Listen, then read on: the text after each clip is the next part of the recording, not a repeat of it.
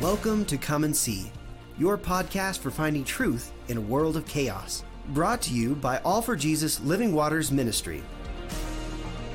With host and founder Richard Case and co-host and retreat leader Kathy Riccone. Jesus reminds us to watch for the signs of his return. Today we will explore further what we are seeing in our times that line up with what signs he said would indicate the potential of the end and his return. We will also discuss the practical meaning of this as we watch and as a remnant prepare as he so leads. And now your host, Richard Case.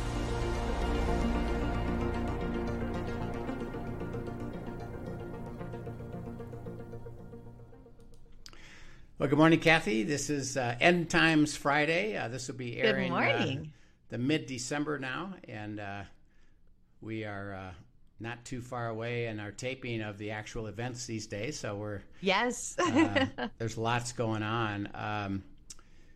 Want to do a quick update on Israel, and then we'll talk a little bit about world economy, and then we're going to just keep the discussion going that we had, that you reminded us of as we approach two things. One, economic hardship or differences. Are we going to follow God or try to arrange our financial situation ourselves?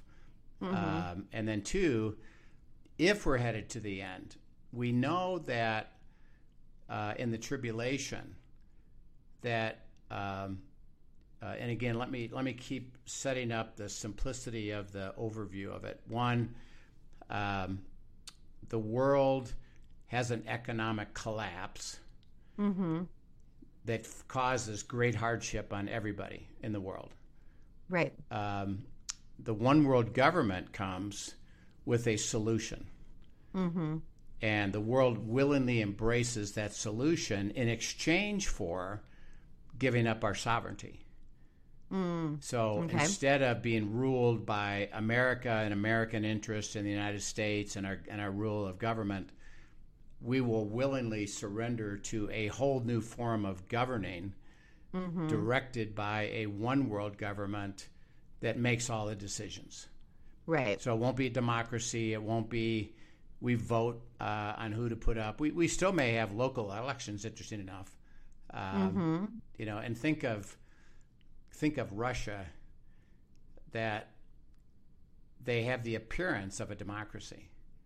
Right. So they actually vote, you know, for Putin I think it's every 6 years, they actually go through a vote. Now, it's already rigged, and they know that it's going to be a dictatorship, but they have the appearance of a democracy. So it's possible that under one world government, we still may have local election, for example, of to put up things. So it's interesting how it's going to work, but we willingly surrender to that, and so it's caused by a purposeful economic collapse, and then a willing solution that says, "Hey, you can gain everything back, and we're going to make it so that you enjoy your financial situation." But there's a cost to that. And the Bible describes it as taking the mark of the beast. Right. To be able to buy and sell and join that economic system. Well, that's a big moment for we who are following God, because it's clear in Scripture that God says, do not take the mark of the beast. Don't join the system. Don't willingly do it. I know everybody else in the world will, but not you, because you need, and I think, by the way, this is why we're supposed to study Revelation so much, is I'm showing you what's going to happen, and it's the whole spiritual battle. Right. And you need to be with me. Right. And are you going to choose me over money, basically? Exactly, which, this is where we started this conversation last time, just talking about the whole idea that there is a reason that God mentions, I mean, for lots of other reasons too, but always continues to talk about how you can't serve God and money. Right. And that is one of the things that most battles for our heart and our allegiance, and where we try to control the most. And ultimately, when we get to that, if that is in our lifetime, when we get to choosing that, that's the battle that's going on there. Am I choosing God, or am I choosing to control this myself? Correct. And that it's going to be such an important decision that we need to be trained how to choose God over money, and then ultimately don't make that choice. So it's interesting what's coming up. But so we're going to get into that. But a couple things. One about Israel is that Israel did support a ceasefire. They did get a lot of hostages back, but they didn't get them all back. Right. And they released a lot of hostages back to the Hamas and the Palestinians. Yeah, actually released a lot of prisoners, right? Prisoners, not hostages, but prisoners. Really not hostages, prisoners. And so Hamas, was trying to keep that prolonged by dribbling out a few hostages at a time, and hoping that it'll give us time to basically decide what we're going to do in terms of vacating or getting to the right spot or whatever. But because they were going too slow, Israel said, "We're done," and we're going back in. So they have now gone back to war. Basically, there's still hostages there. By the way, the reports of what Hamas did to women and children with torture and rape, and as these hostages have come out, they're just horrible. Yeah, right? they're just horrible stories of, and you can remember from our perspective, we keep looking at things spiritually. This is a spiritual battle. It's evil versus good, and we're seeing the depth of evil. Right. Right. That there's no regard for people.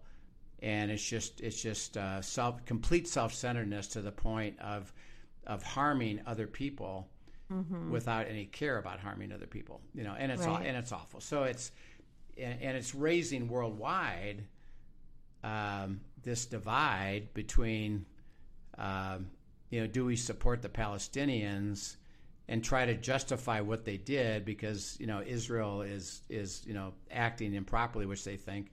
And the other ones that are supporting and say, wait a minute, there's a lot of anti-Semitism here, and we got to go the other direction. So it's a divide. And remember, spiritually, when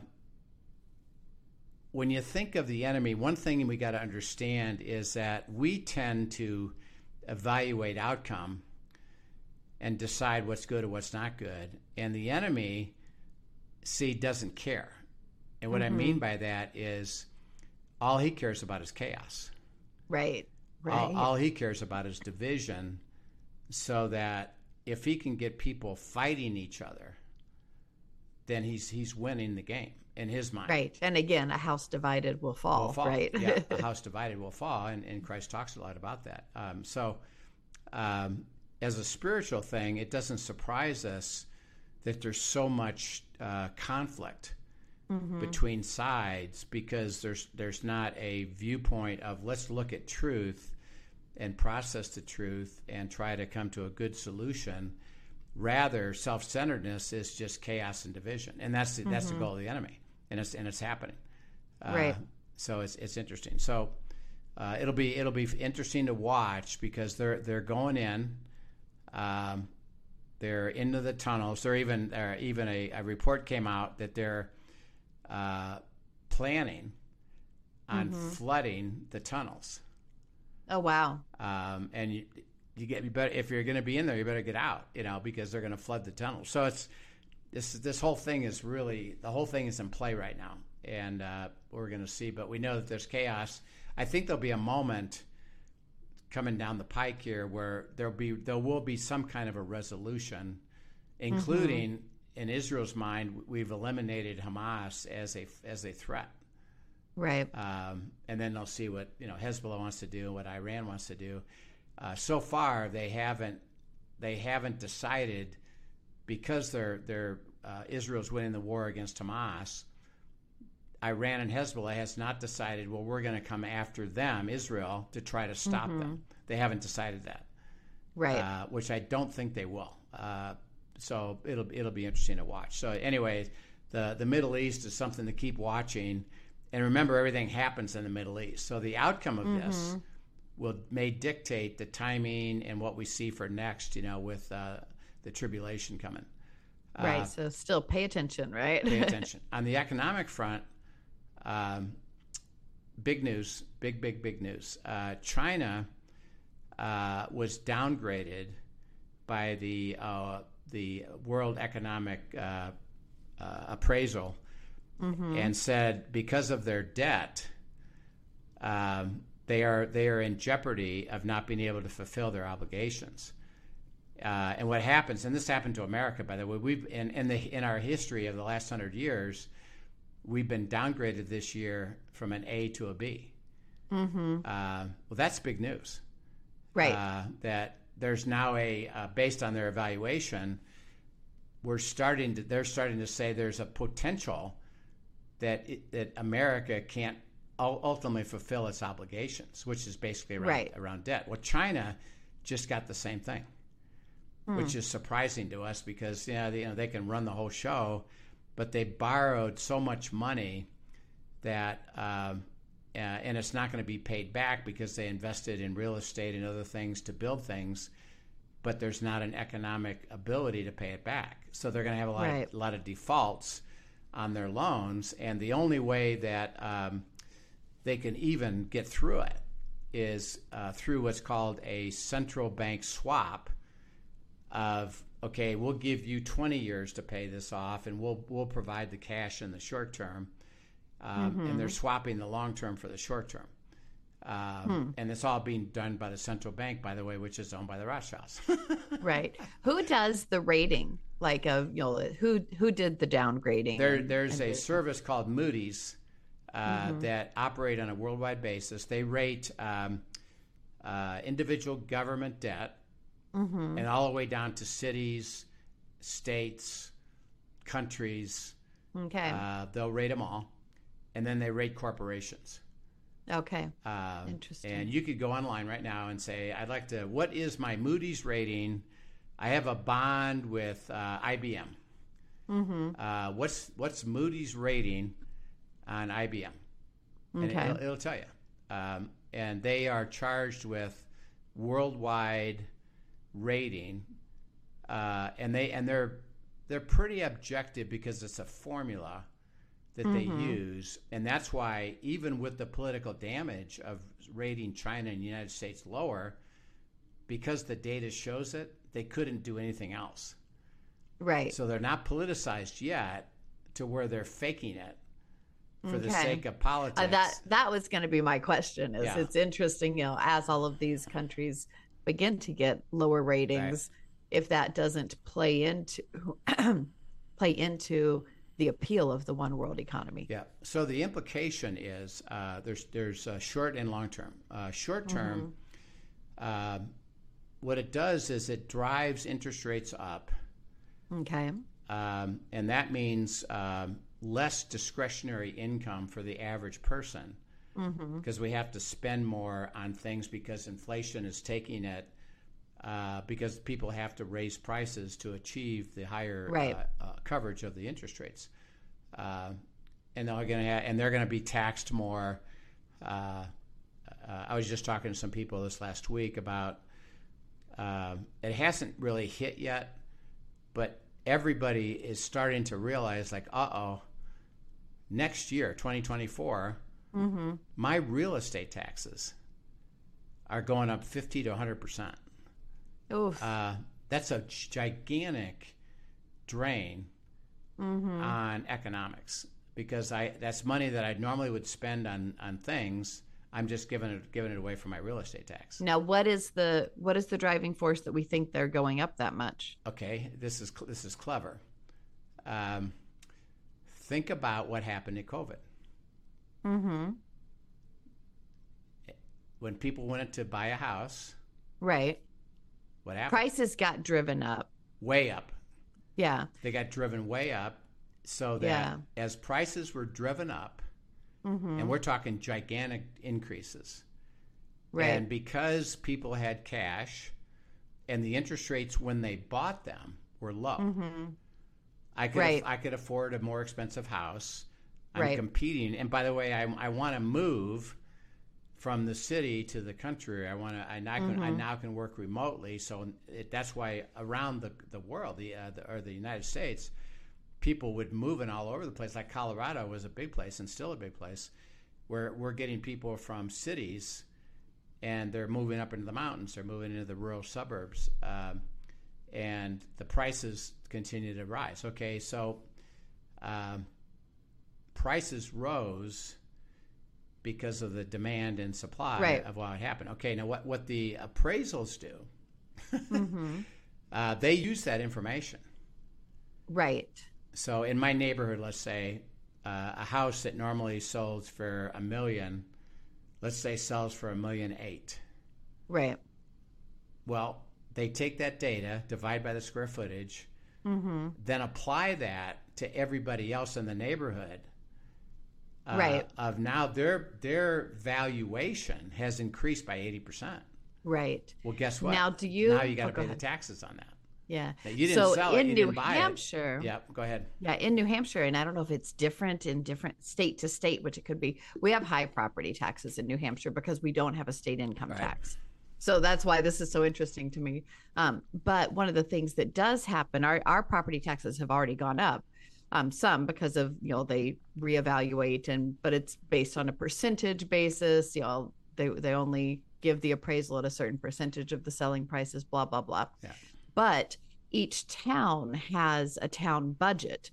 And so at the end of the day, if the appraisals all go up, there's still just a town budget. Now that town budget may have increased because of, inflation and other things, or things that have been added, especially with the schools and that sort of thing. So that drives the taxes up. But the higher appraisal, in an odd way, actually does not, because they still, let's say the town needed $1,000 and it had, 50 houses appraised at, where they're paying $10 each or something, or $20 each. And now it needs, the appraisal is now $100 each, and it's got still the $1,000 or a little more, then that's divided down by less. So the amount of tax that is spent in New Hampshire per town is literally based on the town's budget. Sure.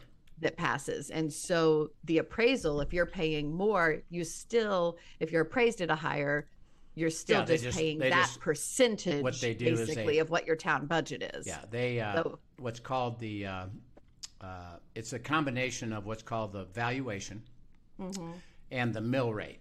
The mill rate, in your case, would go lower. Right. So they pay a little bit more, but not the full amount. Right. It does.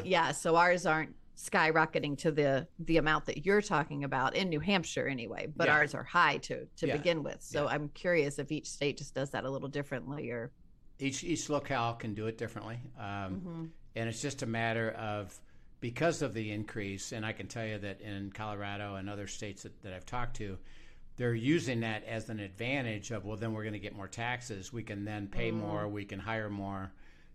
We can do more. So they're actually going the other direction, let's not keep the budget the same. Let's increase the budget because we're going to get more taxes. But anyway, the issue is that with the debt issues of America, China, actually around the world, Europe, the cost is going to go up and the discretionary income is going to be an issue, so that short term we could go into a recession and have some dislocation and less money, even if we're employed, to be able to buy things. So it's just a matter of understanding the short-term cycle of it, and it's being driven by the debt issue. On the long-term issue is that, and this is something that everyone needs to appreciate, that what's happening with America, what's happening with China, these are structural debt issues that aren't short-term. They're long-term, and the implication of it is it's not sustainable. Right. There'll be a moment when that it'll literally cause it by itself will cause a collapse of the entire world system, and I believe it's purposeful, to drive the debt levels to that level so that the world solution comes about with the one world government. Right. Because and think about it, and this is a little bit complicated, but and this is something where current thinking is struggles, because people's view of debt is, well, so what? Let's just print what we call print more money. It's so become monopoly money anyway at this point in the game, right? Let's just print more money internally and we'll take care of it ourselves. But you can't think that way because you don't control the system. See, you're part of a bigger system, and the interactions between the different pieces, the different countries, the different banks around the world, you can't control just your own country economics. So it's a false understanding. But if we could control the whole thing, debt, in a sense, can be taken care of. And here's how I believe this is how it's going to be taken care of, is that the central banks will come under the one world government, and they're going to say, and it's called the Great Reset. Have you heard that word? Yes. The reset is, we're going to eliminate all debt for everybody, governments, persons, companies. We're going to eliminate all debt because we now control it all, and we can reset the economic situation back to a start over, basically, with no debt, which would be, think about, if you had a lot of debt and it's causing you great stress, right? And the new system says, very appealing. We release that, and you have no more stress. Yeah, that's why I think it's willingly accepted. So that the structural issue of the United States, China, Europe, even Russia, the debt load is getting to a point where it's irreversible.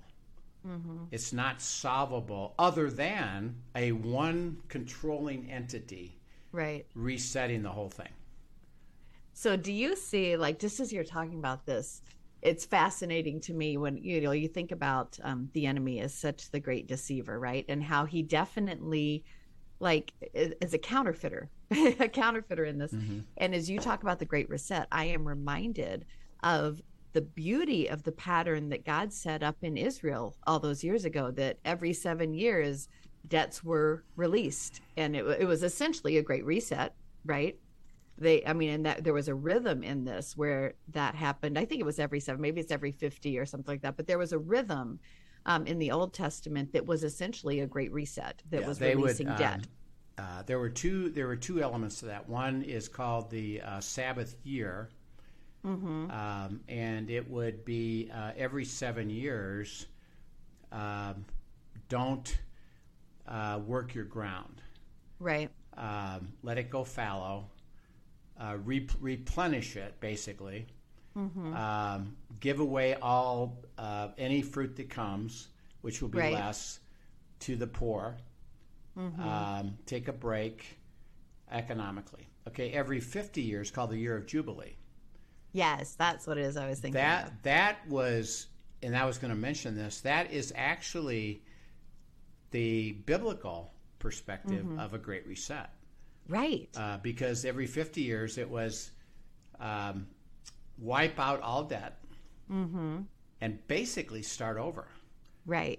Now, so to me, it's fascinating because you're looking, you see that. So you do see a biblical, and then you see a counterfeit of it coming, correct? Right.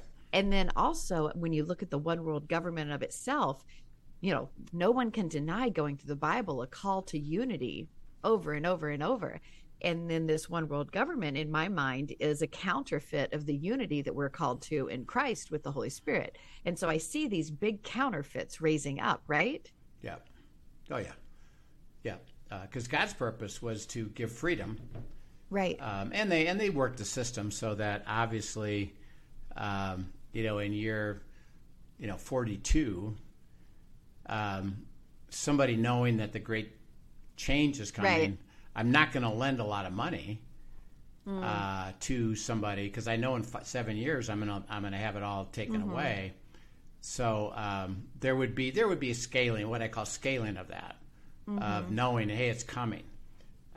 See, and the issue on our side of it, the counterfeit is, one, you don't know when it's coming. Right. We can't now. It's been being told it's going to happen. It's interesting already. They're very verbal about it, which is interesting to me. Right. So in a way, if we thought this is kind of hilarious, really. If I thought, hey, this is going to happen, the best thing I could do is just go borrow a bunch of money. Right. Right. Why? Because I won't have to pay it back. Now, by the way, do I know that for sure? No. Do I know when? No.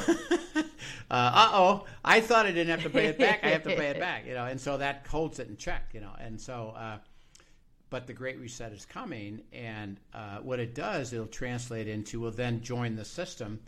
And as we end this segment today, we'll pick this up next time, but just read Matthew 5:24, just one verse that lays it out. We'll talk about this next time. Okay. Matthew 5:24 says, leave your gift before the altar and go your way. No, go to just verse 24. Okay. We're not going to read the whole thing this time, just 24. Okay, that was 24. So no, 6:24.